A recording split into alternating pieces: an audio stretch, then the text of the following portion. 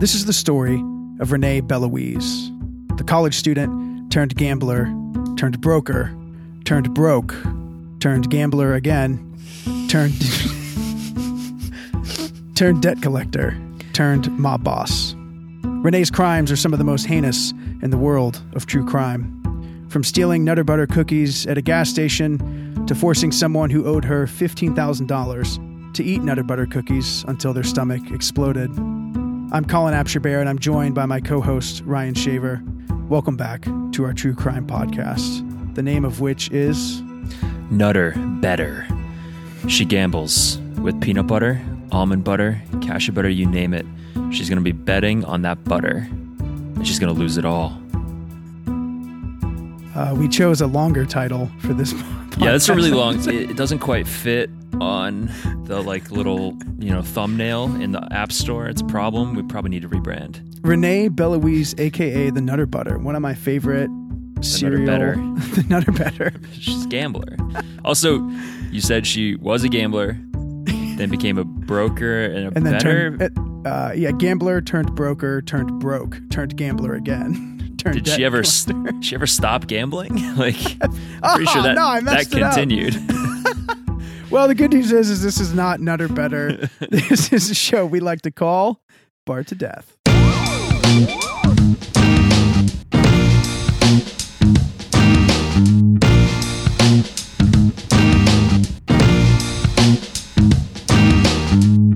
Butter to death. Butter to death.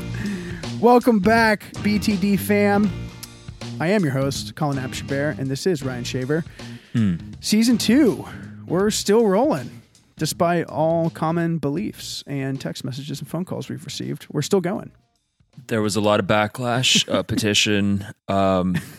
Diplomats got involved. A summit was held in Geneva, but call from Obama. I screened him.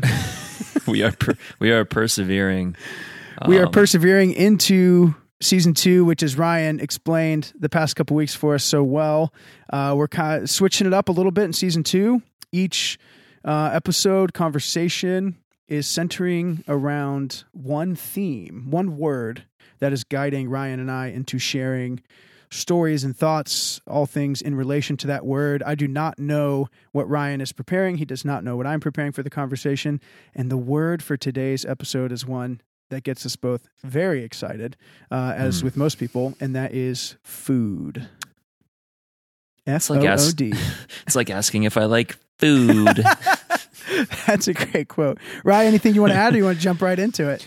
I think we should jump right into it. I think our to reiterate, our goal is that this one word, this one idea will kind of allow our conversation to splinter off in both predicted and unpredictable ways. So we can cover some stuff that we've come prepared with. We prepare differently. I have no idea what Colin wants to talk about. He has no idea what I want to talk about. Only my moleskin knows that. But also, I think we'll go in some unanticipated directions and talk about stuff that neither of us were prepared to talk about. Awesome. I'm excited. So I'm gonna kick it off if that's okay, Rye. I'm actually going to veto that, and I'm going to kick it off. I'm gonna Don veto that, and I'm going to kick it off. Cole, if I could run point on this one, I just think I'm better at it. No, I was kidding. Please kick it off. So this past weekend, sister-in-law, brother-in-law are in town with my wife and I. Delightful weekend. Primarily what we did was we just ate great food. Sounds like visitors were in town. It just sounds like we had people in town. Of course, we watched movies, we went kayaking, we went on walks, we did different things, some active, some not, but a big part of it was we cooked food together, we went out for food together, we had this huge grill out, we did steak fajitas on the grill and corn on the cob on the grill, and we grilled watermelon and veggies, and just it was like you this grilled huge watermelon. Yeah, it was this thing my wife really wanted to try that she had read about. It was interesting experience. But in the midst of that meal, or it might have been when we were having sushi and Thai food, but in the midst of one of those meals, my sister-in-law, Emily, said, "How great is it that food is good?" And it basically launched this conversation. It was a really interesting comment, really simple, but really beautiful, I think, about it doesn't have to be good. Like Right. at its core, it is sustenance, right? It's fuel. And it's just awesome that it tastes good. Not all of it, of course. Of course, it's very subjective, but Yeah. I don't know. Kale does not taste good. Which is interesting because she cooked kale the first time and it was really good. Oh gosh, But we yeah, just raw, I lost our struggle with it. vegan constituency. Yeah, and just like thinking about, I don't know, we just kind of thought about that and Yeah. the experience of food, and of course, like it's something. Yeah, so I just wanted to throw that out to start. It's baller quote, Emily. Two kind of thoughts there. One is romantic, and the other is not. And the unromantic one is that I often think, like, why do I prefer this food over that food? For example, why does butter taste really good to me when it's melted on peas, but raw kale doesn't taste as good? And I guess I'm not an expert on this, but I guess there's like some sort of evolutionary explanation for that. Is like, because all throughout time, man did not have enough food and didn't know where his next meal was coming from, and so he gravitated towards fatty foods, carbohydrate. Wow, dude, this is just brutal. Cannot say any words I'm trying to say. Carbohydrate and fatty rich foods, because his body was basically encouraging him to store up in case it was, a week before his next meal. Of course, it's not a problem anymore, but we still have that instinct. So I guess that's one possible explanation why we like some food. Having said that, we can't stop there because food goes so much deeper. It's so emotional. It's so spiritual. It's so tied to memories and desires that aren't purely physical. And when I, bite into like a meatball sub, I swear something else is happening outside of like pure caveman satiation. So I guess I can kind of, but not fully explain why food is good, but I am equally grateful nonetheless. Yeah, same. And I feel like that's really interesting because we kind of talked about briefly at dinner about, I made a like kind of a stupid comment. I was like, well, like the history of it is developed. And of course, like we in the West, like experience food differently than other people in the rest of the world because like we have so much of it and we waste a lot of it. And like, there's just more options and, ability to get food. But one of the things I had mentioned is like, well, it's like I said that salt was invented in the midst of this conversation. Like someone invented salt and it helped preserve, and they just like laughed at me. They're like, no one invented salt. Like someone maybe discovered it, but like Stuart Salt. And it's like that was the original preservation method of like preserving things. And then like once the refrigerator like comes along, it's like, okay, we don't have to use it that way anymore. It's like now we use it to like bring out the flavors of things. And I don't know, like there is like this, of course, mass development and history of food. Like bread doesn't just grow, like yeast grows and barley and grain, and you can make bread. But like, yeah, like who was the first person to make bread was like the thing I was thinking about. Like who was the person who was like, this is bread, and everyone just freaked out about it. Well, I always imagine like just generations of bad iterations before something is good. So like who invented beer, who invented bread, who made, like drank cow's milk for the first time. I always imagine everything was really bad until it became its modern form. So like the first beer, like back in the Middle Ages, everyone probably drank more beer. This is such a hyperbolic statement. Many people drank more beer than water because it was actually safer because the alcohol disinfected. Right. But I bet if we went back in time, it's not going to be like a Corona commercial where it's like every time a king executes his wife for not bearing him a son, a Corona gets its lime. And it's like, it would have been this like room temperature, thick, dark, stouty, syrupy, disgusting. Yeah, just like with sediment on it. Every alcohol commercial in the Middle Ages is actually a water commercial, and they say drink responsibly. They refer to like the safety of water. Don't drink that water. Drink at your own risk. Don't you dare give that to your child. That's so good. Give him an ale. Give him an ale instead. Yeah, man, that is really interesting. So the first bread probably was not very good. No, and like not to jump I don't know, like, so where do we want to go from here? What do you got? I feel like when I think of food, my mind goes straight to family. I mean, in my head, it's like a direct link in so many different ways, and family meaning my like obvious family, but also like my, your family, my friends, my loved ones. So, I don't know, when you just think of food, do you just like think of chicken parm sandwiches, or do you think of something, think of something deeper, Colin? That's funny they say chicken parm sandwiches, because chicken parm is like one of my favorite dishes, and I wrote that down to talk about later. But for sure, I think of like the communality of food, and it is like this definite like experience. It's an experience with others. And when I think about the funniest or like, best kind of moments of my life, a lot of them have been around a table with people. Yeah. And like one of the things we mentioned in the laughter conversation was about, we talked about dinner at my house, like with the Bears. And that's kind of one of the things I thought of, is it's like pretty much like when we're on vacation or when we're all together, like the first conversation of the day is like, what are we having for dinner? And we kind of orient our whole day around this reverse engineer. Yeah. Like this very big event, of like, are we cooking steaks? Are we doing Italian? Like, are we going out? Like what's happening tonight? And it really was this huge event that was very, very open table in my family. Anyone's welcome. We're always bringing friends, like i.e. Ryan, like to dinner, and girlfriends and friends. And there was just like a lot of food, like always too much food, and like a ton of laughter and stories. Yeah. And it really was this very like communal, sacred space in my family. I remember growing up, we had Friday night was pizza night. And so I remember as a kid, even like coming home on the bus and on Fridays and just being excited that it was pizza night.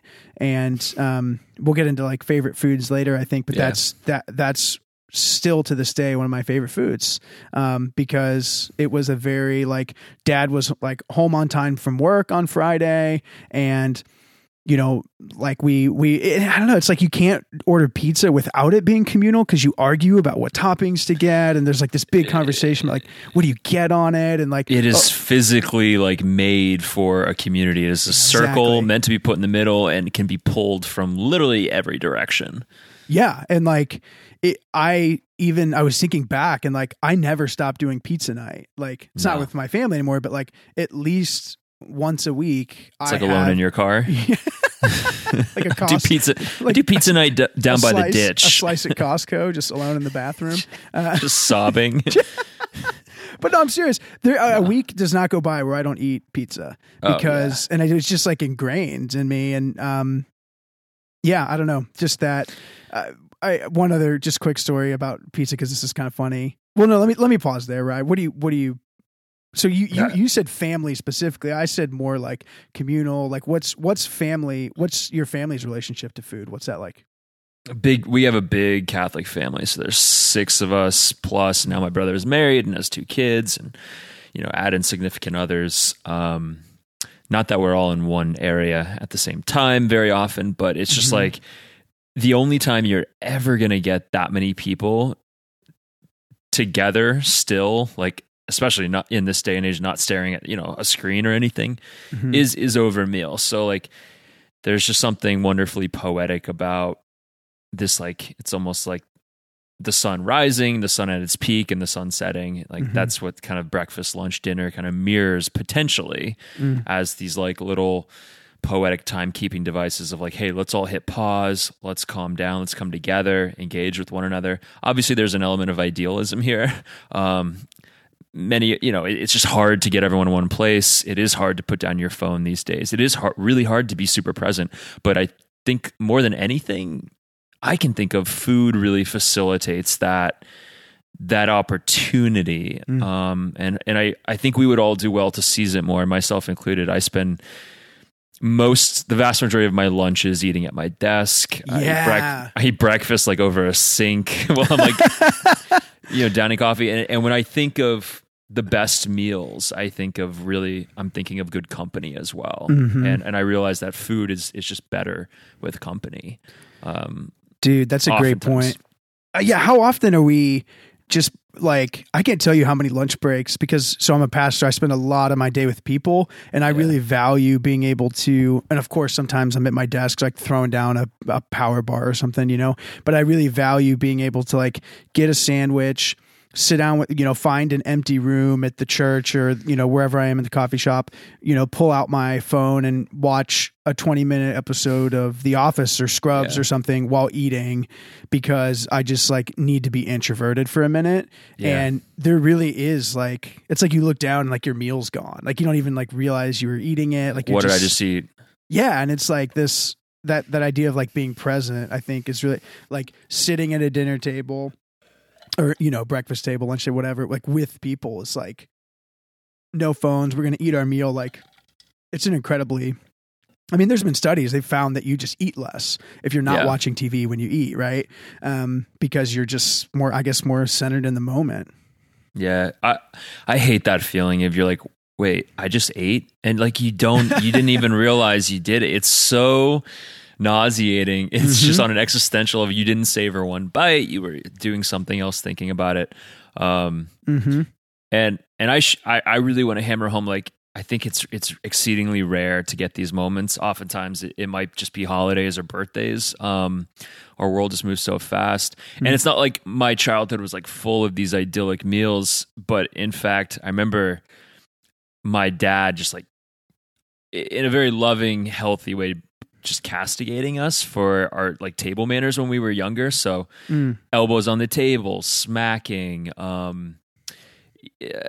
not holding the silverware, properly, or cutting, properly. And my dad would really get onto us. He was like militant about that. Really? And that was kind of the thing he was most militant about. And I remember storming out of a few meals and like being sent to my room and just, 11-year-old tantrums being thrown. But I'm 29 now, and when I'm eating out and I look around and I see other adults with, smacking, just poor table manners, I thank my dad implicitly at least once a week that he just like beat that in, not physically, but he just like emotionally just beat my ass. Just straight up loving child abuse. That would have been, I'm like, because when I wrote down memories of food and like specifically the family, I have so many with my family, but a few with your family came to mind, eating with your family. And I was just thinking, I had no idea that your dad was that way. Would have loved a heads up. Didn't get one from you. I think you're good.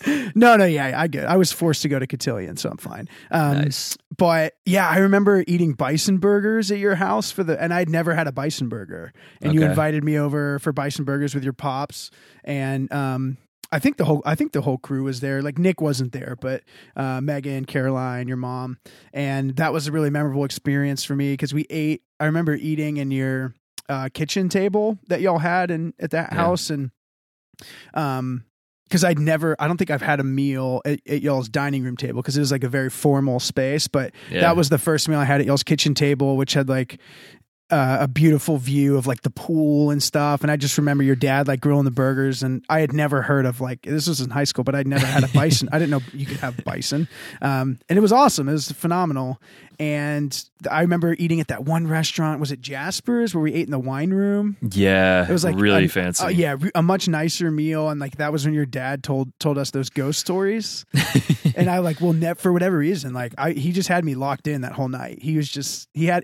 Charlie Shaver just had my number that night. And I was like, so I sat next to him, and it was an awesome experience. And then the steakhouse, we don't have to get into that, but the steakhouse meal, it was like with your uncle and your grandparents here in North Carolina. Oh, that's just a whole other story. It's a whole other story. I don't want to get into the dinner, but there was like 30 people at that table, and it was really interesting because I'd been up here for 3 years in North Carolina, and lo and behold, your grandfather lives 20 minutes from me. And so you would come up every now and again, and you said, "Oh, we're going to go to, of course I'm spacing on the name, the barn, Angus Barn. Angus Barn. We're going to go to Angus Barn." And it was only a restaurant I'd heard of, but I'd never been to. And so it was really cool to get to go to that for the first time with you and your family, because it felt like weirdly like I was back in Texas because you guys were all there. But then, you know, I don't know. It was a real treat to be able to go to that place and see it because I'd never been. And that was an incredibly fun and memorable meal. Yeah, dude, I can echo that right back at you. I mean, like high school, college, basically the ages of like 17 to 23 and 4. I feel like your parents must have spent $1,000 on me to eat with you guys at restaurants, because your family is a big like, hey, let's go out, you know, Friday night, Guadalajara, or you know, Rico's. We used to go to Rico's all the time. Yeah, Steel City Pizza was a big one for a while.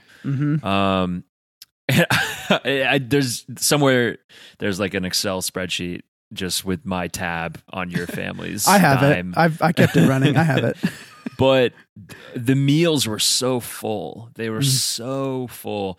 And I feel like the first sign to me that a meal is going to be good is when everyone is just sitting down and someone leads point and just looks at the menu like, should we get a few apps? And just like before the waitress can wait. Oh God, subconscious bias alert. before the non-gendered server can bring waters, someone's ordering like 3 different apps. And it's just like the sign that we're here to converse. We're here for a full time. I remember that's a great point. I remember once my family used to go to this Tex-Mex place called Rico's. It was like right by our house, and it like shut down after a while. It wasn't great, but it was like super close and like easy to get a table. Is it gone? They're still going, but that location's gone. And it was like a local chain in Texas where we're from. And there was this one waiter who would always like come out of the kitchen with like essentially running, and this floor was really like slippery and like oily, he would slide. And every time he would go slide, he would like yell it to the whole restaurant, like, "Hey, I'm sliding out of the kitchen." And like that just became this running joke with my brothers of like this waiter just being a total goof. And I remember like to speak to your appetizer point, particularly one time we were at Rico's, Ken did the appetizer move. He's like, "Why don't we start with some?" You know, like no one asked. He just took command. My older brother, he's the firstborn. He's like, "Why don't we just start with some quesos? Let's do a queso con chili. Let's do a queso. Let's do a queso without, and let's also do a blanco." He just ordered 3 different quesos, like off the cuff, and it was like, all right, this is going to be a great meal. He's like, "We're gonna Uber Eats queso from a neighboring Mexican restaurant to this one." Oh yeah, I think Ken's favorite food is chips and queso. No joke. Yeah, respect. Yeah, I feel like your family does dinners really well. I feel like it's really good energy, good food. If you got to eat too much, I think that's just the mark of a good meal. You have to be a glutton and be overweight to be a part of it. That's not what I'm saying.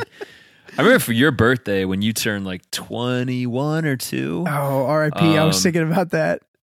Are we thinking of the same meal? We went to this Italian restaurant in like Montrose. Was it with Sam? My ex-girlfriend? Yeah. Yeah, and like your parents and Andrew and Sally. Yep. That was a great meal. And I remember this was one of the best Italian restaurants I've been to. Phenomenal. Up to today. I'd never been. Like my dad just found the best Italian in Houston. Yeah. Yeah. But I do remember at the end of the meal you go, I mean, it was good, but it wasn't like better than Carrabba's.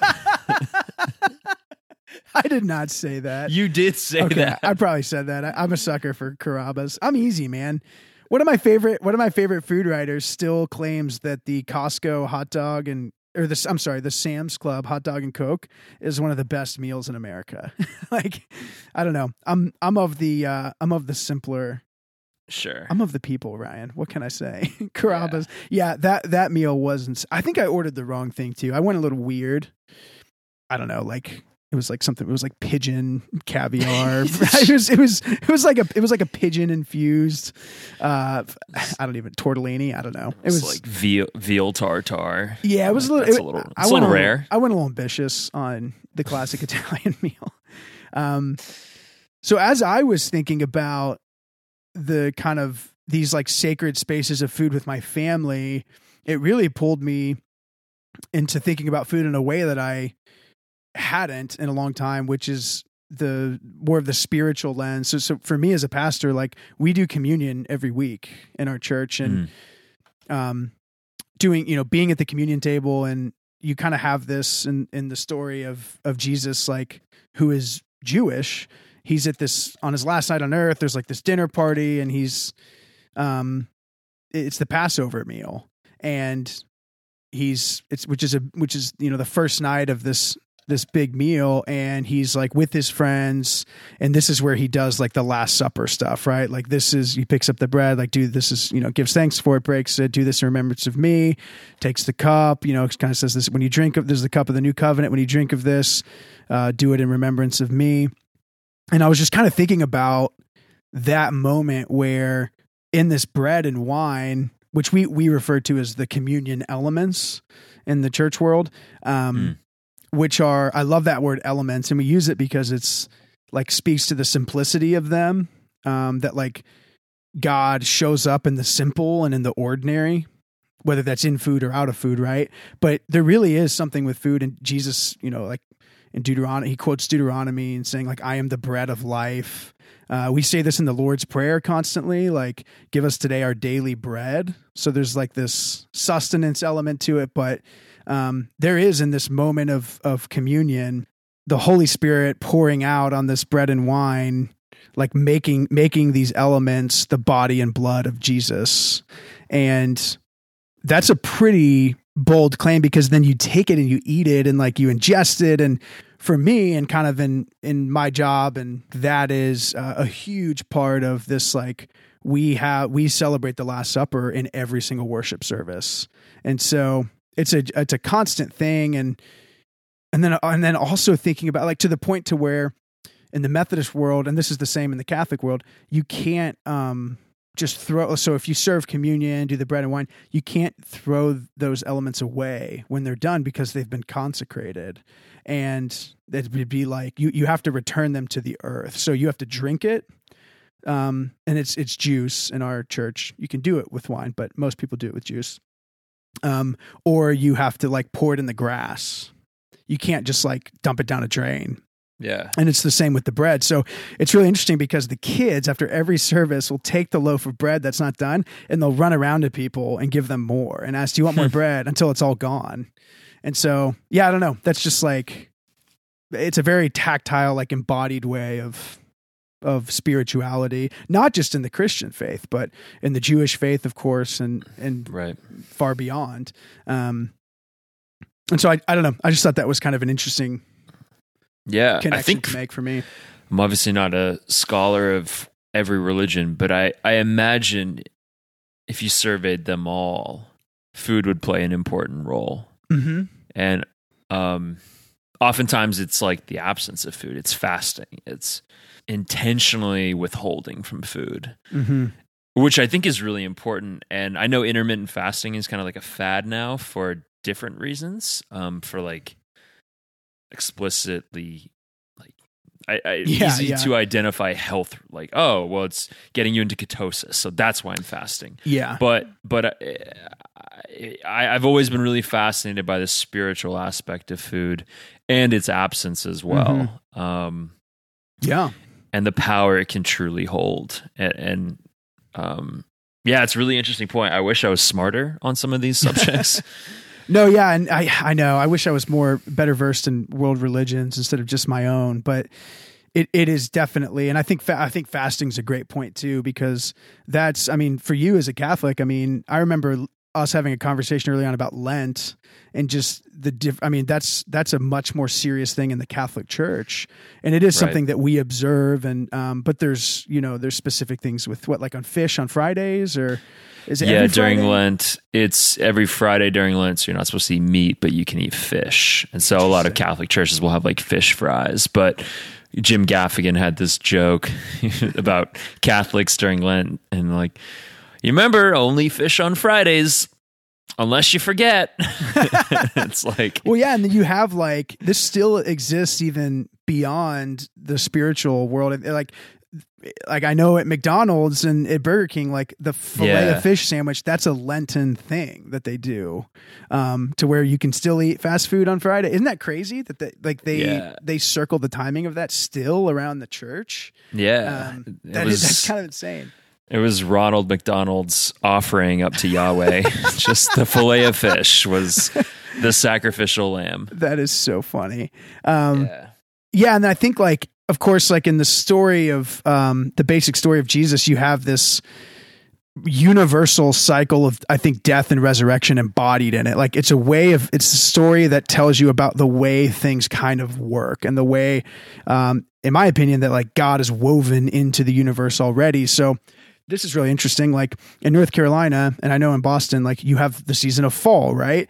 Where I grew up, there really wasn't a fall season. Like here, I remember, I guess 6-7 years ago, the first time I moved up here and fall hit, it was like everything was red and brown and leaves were falling. And it was like one of the most beautiful things I'd ever seen. And then I had this thought of like, everything is dying. Like we look at and you have all these like Instagram posts and stuff of like girls like throwing like fall leaves in the air and like pumpkin spice lattes and all this stuff. And it's like, they are just throwing like dead things in the air and calling it beautiful. And it is beautiful. But like, and you think about this with food, like even if you're on a plant-based diet, you're a vegan, like you're not eating animal protein, but like whether you're doing an animal-based diet or protein-based, or it's impossible, I think. I could be wrong in this because I'm not like food scientist, but to live and exist on food that is not died. Right. Right. So it's like something was alive and then it dies and then we eat it and it gives us life. And if we don't, we die. And so like, this is like what I like to call the theology of the Lion King. Like this is like the circle of life. Right. And it's, I don't know. It's a real, like everything that we consume to keep us going has died in some sense. And that can be kind of overwhelming to think about, but also incredibly beautiful. It is. It's like on one level, it's like a joke that you could attack a vegan with, like, oh, you don't want to hurt an animal, but you'll hurt a plant. And yeah. It's like, what is it like Ari saying? Entourage, even plants scream when you rip them from the ground. Yeah. Kind of. I mean, I do think it's different, a chicken and a plant, sure. As far as like sentience. But it's really true. And there's a great Louis just like bit about humans escape, like we've escaped the food chain. We are no longer in the food chain. We're not even at the top. We're out of it. We don't get chased down at the end of our lives and get mauled by a cheetah. It's not a possibility for us.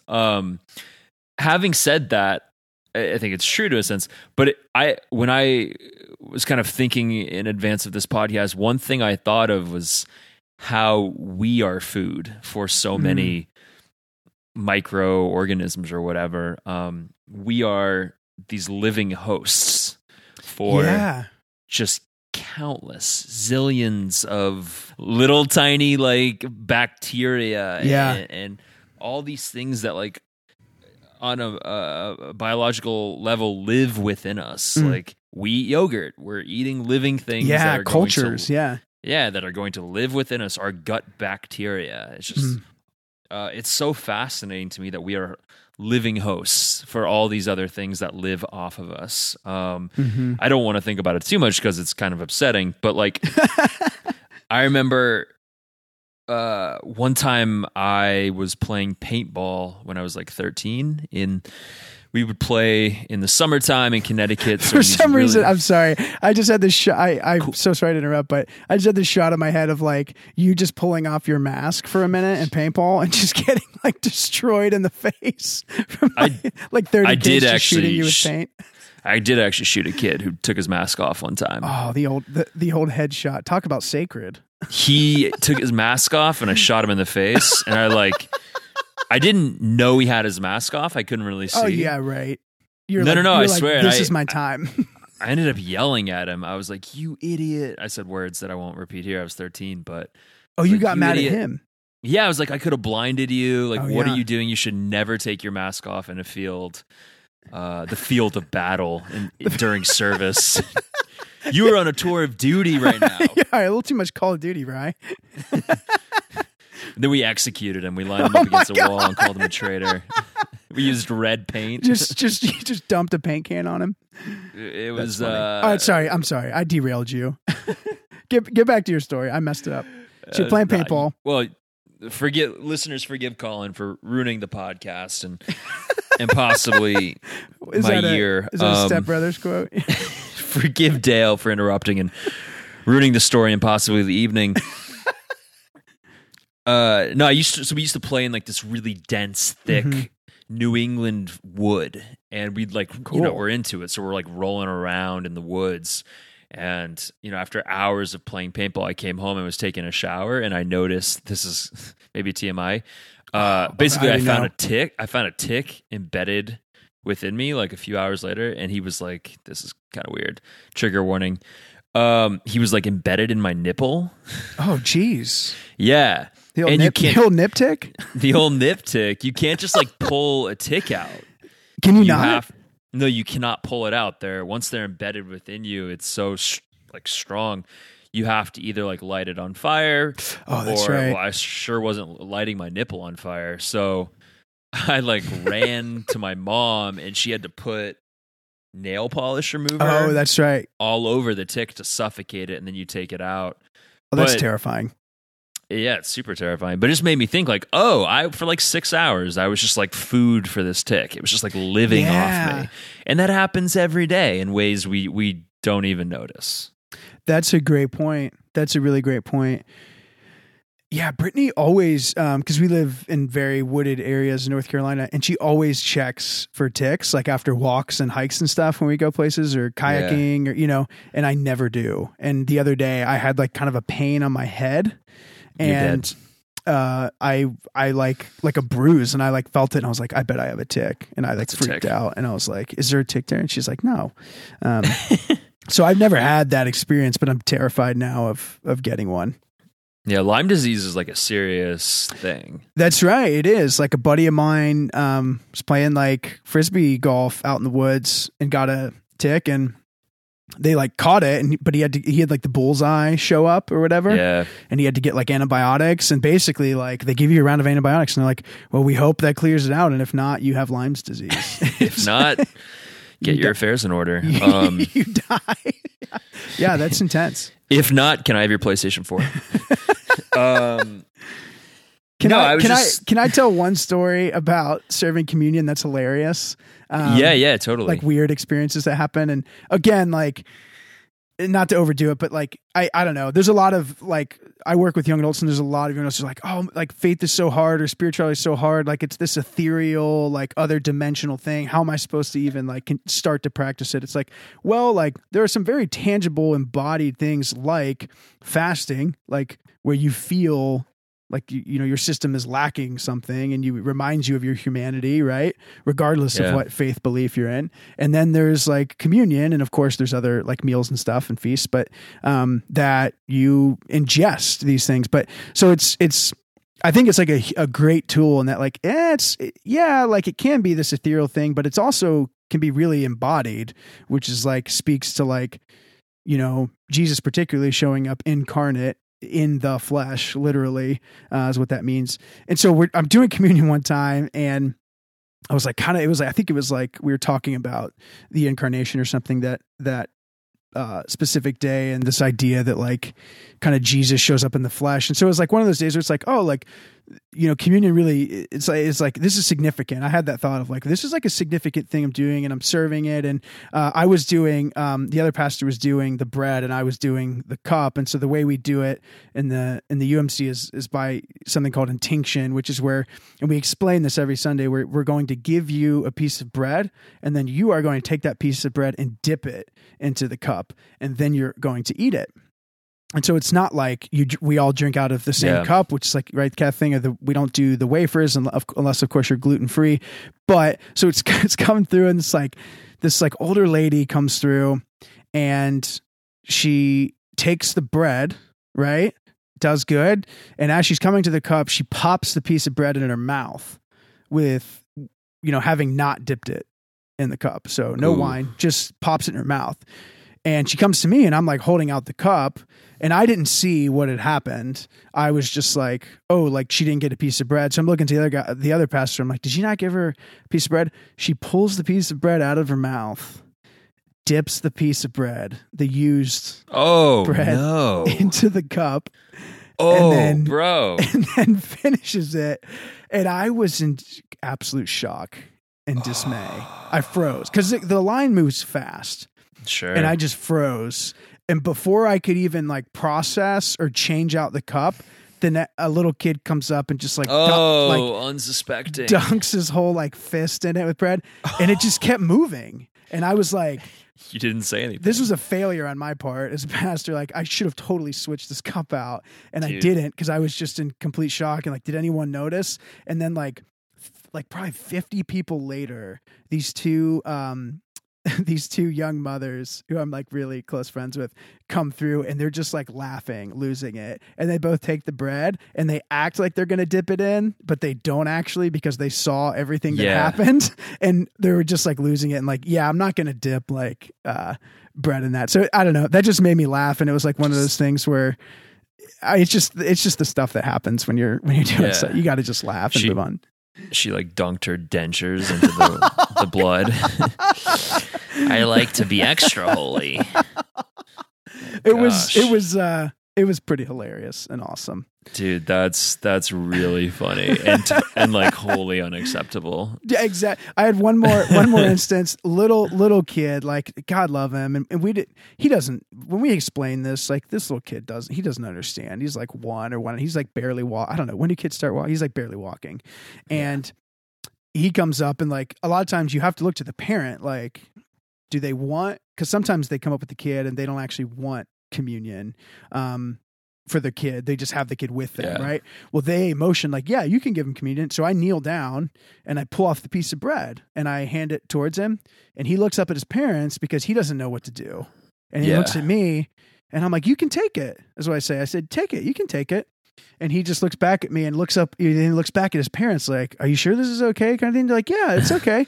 And then he just proceeds to open his mouth and just encompasses my entire like hand with his mouth and eats the bread out of my hand. Like a horsey, like a little horse. And it was like one of the funniest. I was laughing so hard, and I had to like pull it together to finish the rest of the line. But like no one explained to him. Like we both just kept saying, take it. And so naturally he just pops his tongue out and licks it out of my hand. It was so funny. I remember during my first communion. So you're like 12 or 13, something like that. Yeah. No. That's confirmation. First communion was younger. Maybe 7, 8, or 9, something like that. Some kid dropped it on the ground, and he couldn't pick it up, and even at because the wafer, it's like a credit card. It's like flat on the ground, and I was like, oh, this kid's going to hell. He's done. And I had already made it, so I was like, oh, God likes me. And no joke, later that day, like we left the church to go out to eat, a bird pooped on me, and I remember it's the only time in my life a bird has ever pooped on me. And you thought that we're done. And I was like, well, that was probably punishment for talking trash about Devin just earlier in the communion line, just talking trash. I love it. I was like, oh, he's a goner. Sorry, but nope. That's so I got funny. punished from the literal heavens. Bird avian feces come runneth down. That is hysterical. Yeah.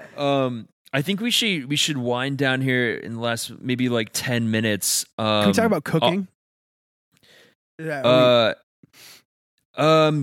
cooking. Actually, that's definitely not a 10-minute conversation.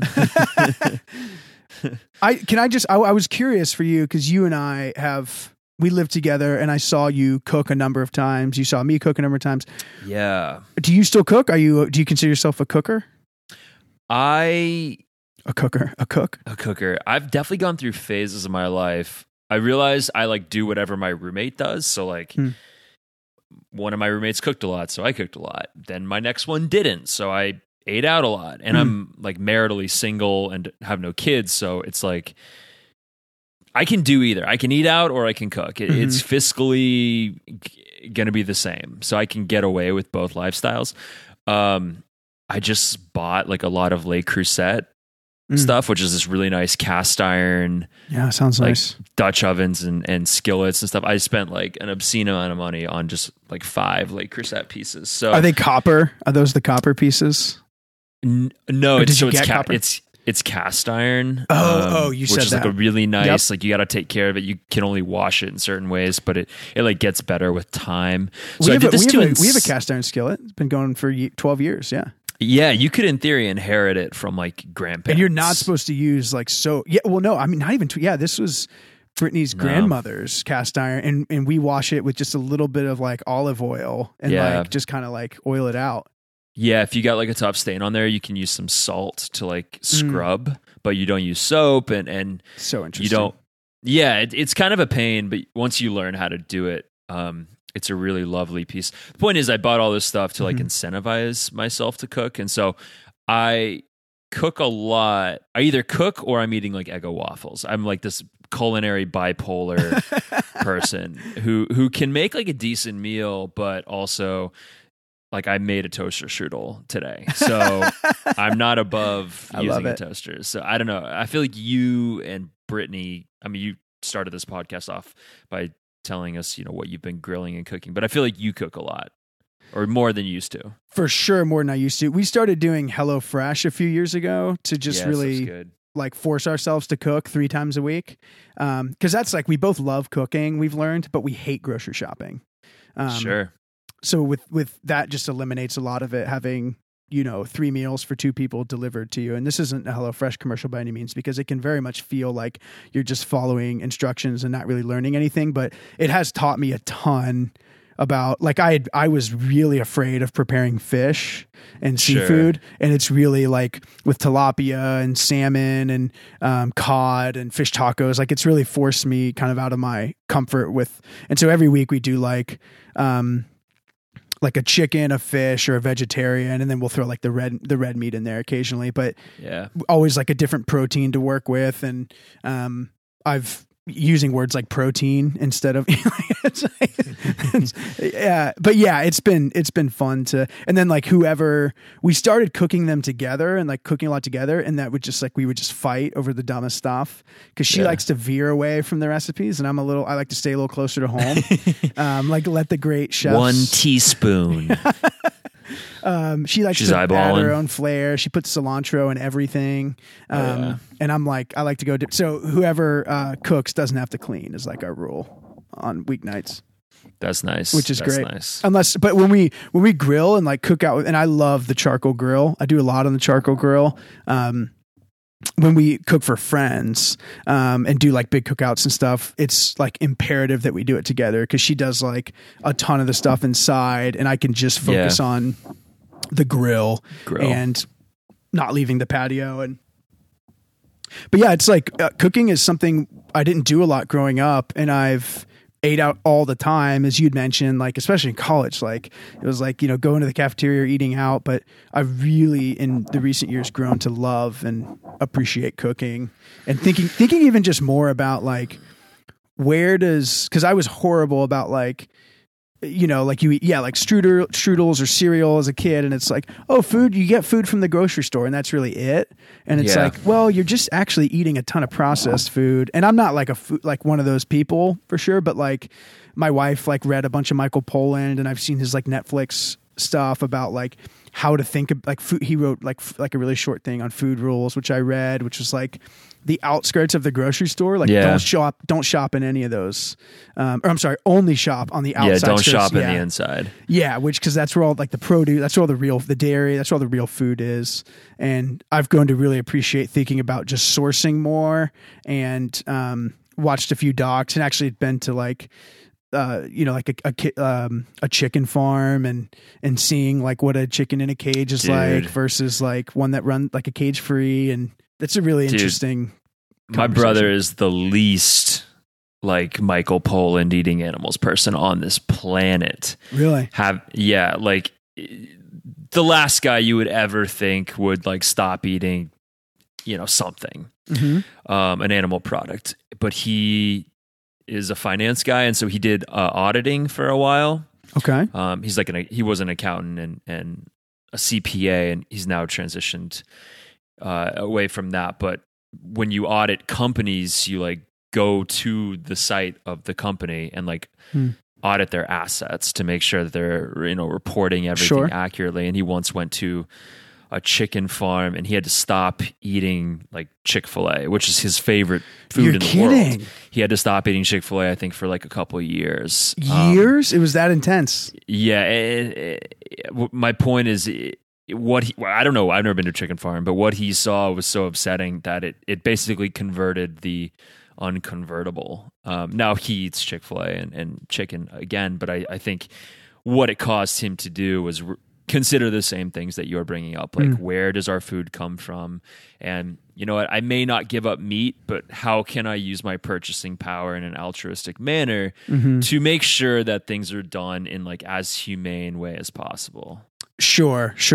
Well, and it's like the conversation I had with my family. I forget if it was with my mom or dad or all of them, but Brittany, my wife, when we got married, was very intentional about, hey, I know we can't fight every good fight, and conversations like this, or, the social justice type things. But it's really important to me that we buy fair trade coffee, because I just, that's one of the like we can't do it. You can't do it all. Right. And if you try, you're going to like burn yourself out. But that was something that she really, came to me and wanted to commit to. And of course I don't care. Like I like good coffee. And so, but what's interesting is like, you find like that it's just better coffee. Like not only are the workers being paid fair wages, and our rainforest is like not being destroyed, but like it's just a better product. And so like when you eat cage-free eggs, or like a Trader Joe's does like bacon that doesn't have sugar added, or just like even just like simple things that have to do with sourcing, like that directly affects the quality. And like when you have a chicken tender from like a local farm, which I've had, like a fried chicken tender, versus like a bag of like Tyson frozen. I mean, like it's just totally different. Yeah. It's a totally different experience. It is. And I think kind of one of the added tragedies is that it's a point of privilege for you and I to have access to these things. So for sure. The fact is there's just hundreds of millions. Well, in America, there's hundreds of millions, but across the world, the vast majority of people do not have the luxury of being able to discriminate between like grass-fed beef and corn-fed beef. They have to go with what is cheaper and what's cheaper. And what's in the town, even like McDonald's and available. Walmart. Yeah. We're at Whole Foods making some of these decisions. They have like a rating system. It's like a 5 on the scale. But like, if you've left America, you know that like in so many places you go to the store and that's the beef they have. And to be honest, it probably was not raised in great conditions, nor slaughtered humanely. And so it's like, it sucks so much that so many people like just don't have like the educational resources to like be informed on some of these decisions, but then B, don't have just access decisions, or C, the fiscal ability to make the decisions that we're talking about. And so like, we're off having some of these debates, but like the fact of the matter is we're kind of the top 1% in a way. And like, it makes a difference, I think, for us to do our part in the matter, but it just sucks that like, I don't know how to overthrow the system, and I don't know if we can. Well, yeah. And I think I think, yeah, like the most important thing you have, and this is kind of sad, but it is your money, right? And it's where you spend it. So if you keep buying, you know, and I'm not saying this to preach to anybody, because like I am still the guy that will eat Little Caesars crazy bread, right? Sure. And will, like my brother used to, when he would get Little Caesars, my older brother, he would always say, a Bear family recipe. That was like his joke with it. But like, yeah, like I still get the hot dog at Costco every now and again, or the pretzel, you know, whatever. And that's perfectly fine. I think that's perfectly great. But like, if everyone is buying, you know, cage-free eggs and just stopped buying the, you know, the non-cage-free eggs, which of course, like this is a conversation of privilege and class and all sorts of other things as well wrapped into this capitalism. But like those other types of eggs that are a lower quality and that are, you know, less humane towards the chicken would stop being sold. That's just the fact, right? It's like, and so that is part of the conversation of what you said, is like, spending your money in an intentional way. And I don't know, that's what I really value about that conversation and conversations like this, is just doing things more intentionally. No, you cannot do everything intentionally. Sometimes you just want to go to Starbucks and get a caramel macchiato like I did this morning on my way to church, and it is not fair trade, right? But you know, you do what you can. Like if they're like in, I don't know, like in Aldi where we shop, like the fair trade coffee is right next to the fair trade coffee, and they're honestly the same price at Aldi. So it's like, you might as well. Yeah, sure. Yeah.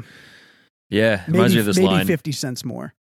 Reminds me of this line from The Aviator when Howard Hughes, he's like this OCD, like he's afraid of germs, and he's blocking off parts of his house that he's like, I won't go in that room, it's dirty.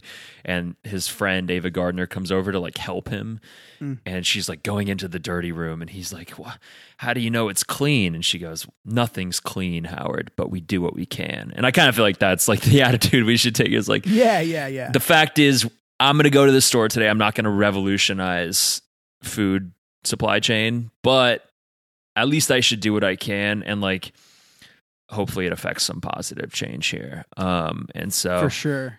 Yeah. And I also, and that, of course, like none of this is like the goal of this podcast, but I mean, yeah, like we're talking about food, and that's what's coming to mind for us. I remember going to Manhattan for the first time with my cousin, who's like my dad's, he's my second cousin. So he's kind of like my uncle. And he said, we were at a bagel shop in New York. He's like, these are the best bagels in America. Like, I forget where we were, but of course I don't remember the name. And he's like, I'm going to get lox. Do you want lox? And I was like, I don't like lox. And he's like, well, where have you had it? I was like, I don't know. Like I had it at a place in Houston once. I had a place in Woodlands. Like it just wasn't, I just didn't like the taste of it. And he was like, you haven't had the best lox in the world yet. And I got lox with him, and it was like, this is phenomenal. Like this is, it's like with sushi. It's like, if you just eat gas station sushi, which I've done, it's like, I don't like sushi. But then it's like, when you have like fresh sushi, the best, or fresh lox, it's like, oh my gosh, this is. And for me, like I categorized myself as a picky eater when I was younger, but I think it was just because I had bad versions of these types of food, especially with like Thai food and Vietnamese and pho and Indian food. Like I just had not had very good renditions of these types of food. Yeah. I feel like it's strange because I think a lot of us are still picky eaters in the sense that we're hyper conscious of what we're eating. Never has a generation before been so aware of like health and fitness and nutrition like we have. I think we're the first generation to kind of come of age in this like supersize me fast food nation world. And which so did they make you watch that in school? Supersize Me? They required that in health class. Yeah, I was really fascinated by it. At like age 15, but because it was news to me, I was like, oh wait, soda's really bad for you. I had never thought of soda as being bad. I thought it's water, it goes right through you. But I think we're all picky eaters as kids, but I think a lot of us are still really picky eaters in the sense that I think there's a lot of people out there who won't allow themselves to enjoy like soda anymore. And maybe that's good. That's not like a bad thing. I still do occasionally, but like, this is kind of a weird thing that I've never really told anyone. I've maybe told one or two people from like age like 20 to 23. I definitely had this thing. This is self-diagnosed, but I've read a lot about it. I definitely had this thing called like selective eating disorder, which is where you're just obsessed with every single thing you're eating. I don't mean like the object that you're eating. I mean the ingredients that you're eating. So like, interesting. Yeah, like I was my pickiest eater when I was like a young adult, basically, and I was like obsessed is not too strong a word. Like if I was going out to eat, I would like research beforehand a menu, and if that restaurant had their ingredients like listed somewhere, I would read ingredients before to like make sure I knew what I was eating. And if there was like a weird chemical, and I had like certain chemicals or things that I would look for, and if that was in something, then I wouldn't order that thing. And it became like really prohibitive to enjoying life, or like going out to eat now required, a couple hours of homework beforehand. And it was this super unhealthy period of my life. And if I like discovered something. Okay, but that sounds semi-healthy to me. Like Brittany does that a lot of like, aspartame gives me headaches, so I don't drink it, and if something like I don't drink diet soda because there's aspartame in it. But like, isn't that just being like conscious of chemicals and like what's natural in food and what's not? Yeah, I think in and of itself, like being aware of what you're eating and like working to avoid things like sucralose was like, I don't like that artificial sweetener. I think that's fine. I think it becomes a disorder when it really like dictates literally every move of your day potentially, and if and when your code is violated. Okay, so you were obsessing over it. It was like kind of controlling you. Yeah, it would cause like if I found out that I ate something retroactively that violated my personal food code, I would go like run 5 miles on the spot, or I'd go like swim for an hour as hard as I could on the spot. Get out of here. We were living together at this time. I don't even remember this. Partially, yeah. And then it definitely went into after and like those first years post-college, and like would basically like abuse myself. Like not abuse myself through exercise. I'd like beat myself down to like punish myself and like try and exercise my way out of it. Yeah. And I think that's when it becomes more of like a disorder. And then conversely, like eating healthy becomes this idol. It becomes this total, almost like salvation complex. Like, because I am eating spinach, because I am eating this soup where I do know every ingredient and I'm okay with it, I am therefore existentially, spiritually, metaphysically at peace. And I just don't think that's a healthy way to live. And no, for sure. Yeah. I definitely had that like pickiness for a few years, and I didn't really tell anyone because I didn't really understand it or recognize that it was bad, but I now do. And again, it's like self-diagnosed. I never like went to anyone and they like told me I had this thing. I'm not making light of, but I'm also not making light of anything. Like it was kind of ruining my life for a few years. No, for sure. Wow. That's so interesting. I appreciate you sharing that. Most people I know have had some sort of experience with an eating disorder in their life. Yeah. Which I think sadly, which is really interesting. I myself am like an emotional eater. I overeat a lot and then we'll go, 12 hours without eating. And so it's definitely, I feel bad. Like I've a lot of what I've said has been hopeful and not really like, I am like, I don't know. Like I'm not a super in shape guy.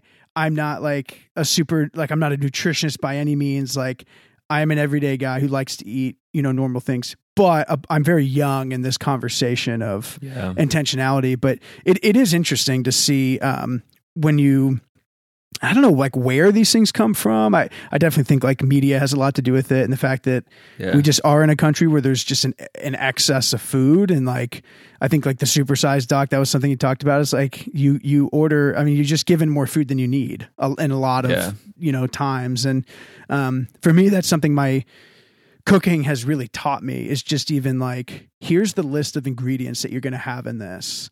And just knowing that from the get-go, it's a lot harder to do that when you're eating out, especially if you're trying to eat clean, you're trying to eat healthy, of like, you just don't know what's in it, and like their job is to make it taste as good as they can so they can Yeah. sell more, right? Oil, butter, salt. Yeah, exactly. And that's what's really cool about some of these business models like Zoe's Kitchen that are like really like predicated on health and quality of ingredients and knowledge about what's in it, as opposed to we want to sell as many of these as possible. But man, that's really interesting. I didn't know that. Yeah, I don't really know what I do remember thinking, because I guess you were 21 when we lived together, so it was at the beginning of this. I do remember that you would grill salmon on your George Foreman and do like Brussels sprouts, like a bag of Brussels sprouts. super healthy. Yeah. Yeah, you were super, like you would eat that for dinner and almost every night. I felt like you would actually put a prepackaged from Whole Foods, like vacuum sealed, fresh salmon. Of course, it's like frozen, but like on the, or I don't even know if you bought it frozen. I feel like I did a lot of fresh stuff, but you know, it is expensive and you're in college, so. Sure. And then I'm like, oh, we're grilling burgers down on the grill by the pool, or like I'm making, I remember that year I grilled shrimp a lot. I just was really into shrimp, and it was like, I remember thinking Ryan eats the same thing. And then you'd wait a few hours and you'd have like a mug of kashi. You were really into kashi. Like kashi cereal. Yeah, I was kashi so, cereal. yeah. And it was like, this guy does he has like the same food routine every night. I almost felt like, and so I wondered, I just thought you were particular about what you liked. And of course, those are healthy things. You're eating better than I was. So I didn't really think much of it, but I wonder if I caught the beginning of that phase. Yeah, I think so. It sucks because I kind of wasted like my prime, just like metabolism years on healthy food. Like I definitely should have been eating poorly, and I would have faced no consequences. But I do remember something like around age 24, 25, I like had a few like health ailments. Nothing serious, but then it like jolted this thought in me. It's like, oh, like I can't, like it's good to strive to be healthy, but you A, are going to die one day, and B, like you can't completely control your own mortality. And like you can do X, but Y will still happen to you. Yeah. That has nothing to do with food. And it caused this like point of frustration. I was like, well, I did everything right. And I still like, have to get a mole removed because of, potential melanoma. Like this is, even though those things aren't connected at all. Yeah. Yeah. It's like when in 50-50, when Joseph Gordon-Levitt gets cancer and he's like, cancer, me? I recycle. Like his response to that is I recycle. Yeah. There's this great Jackie Kennedy line when she's diagnosed with lung cancer in like her 60s. The first thing she says to the doctor is, well, what were all those sit-ups for?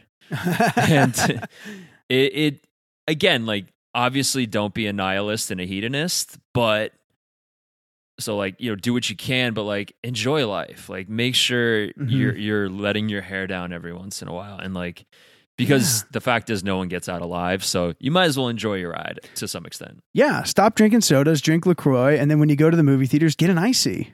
Like there's nothing more exciting to me in the movies than an icy. Like that's the time to do it. Oh, preach, boy. We should probably grab a quick bookmark. Let's grab a bookmark. Let's call this an episode. We've got more to say about this conversation. So we'll continue with part 2 of food. We're going to get into some other parts of the conversation. Anything else to add before we bounce, Ryan? No, I think thanks for sticking with us, listeners. I think this first part was very philosophical, kind of grand, I think. For the second part, we're going to lighten it up a bit, maybe do some ping pong, back and forth, questioning, a little more lighthearted discussion. We got to talk about our favorite foods. We got to get into that. We do. So I think in the future, that might be our model. We're still playing with some of these tones. So we might do a little tonal shift here. So stick around. Thanks so much. Yeah. And please, any information you have about your connection with food, what it means to you, stories, send those to us. We want to read them. bartodeathpodcast@gmail.com, social media, DM us, all that stuff. And jump in next Monday for food part 2. See you then. Bye. 9 p.m. with street lights. It's never too late to readjust your seat. Sit back and think right. You never can trust oncoming headlights.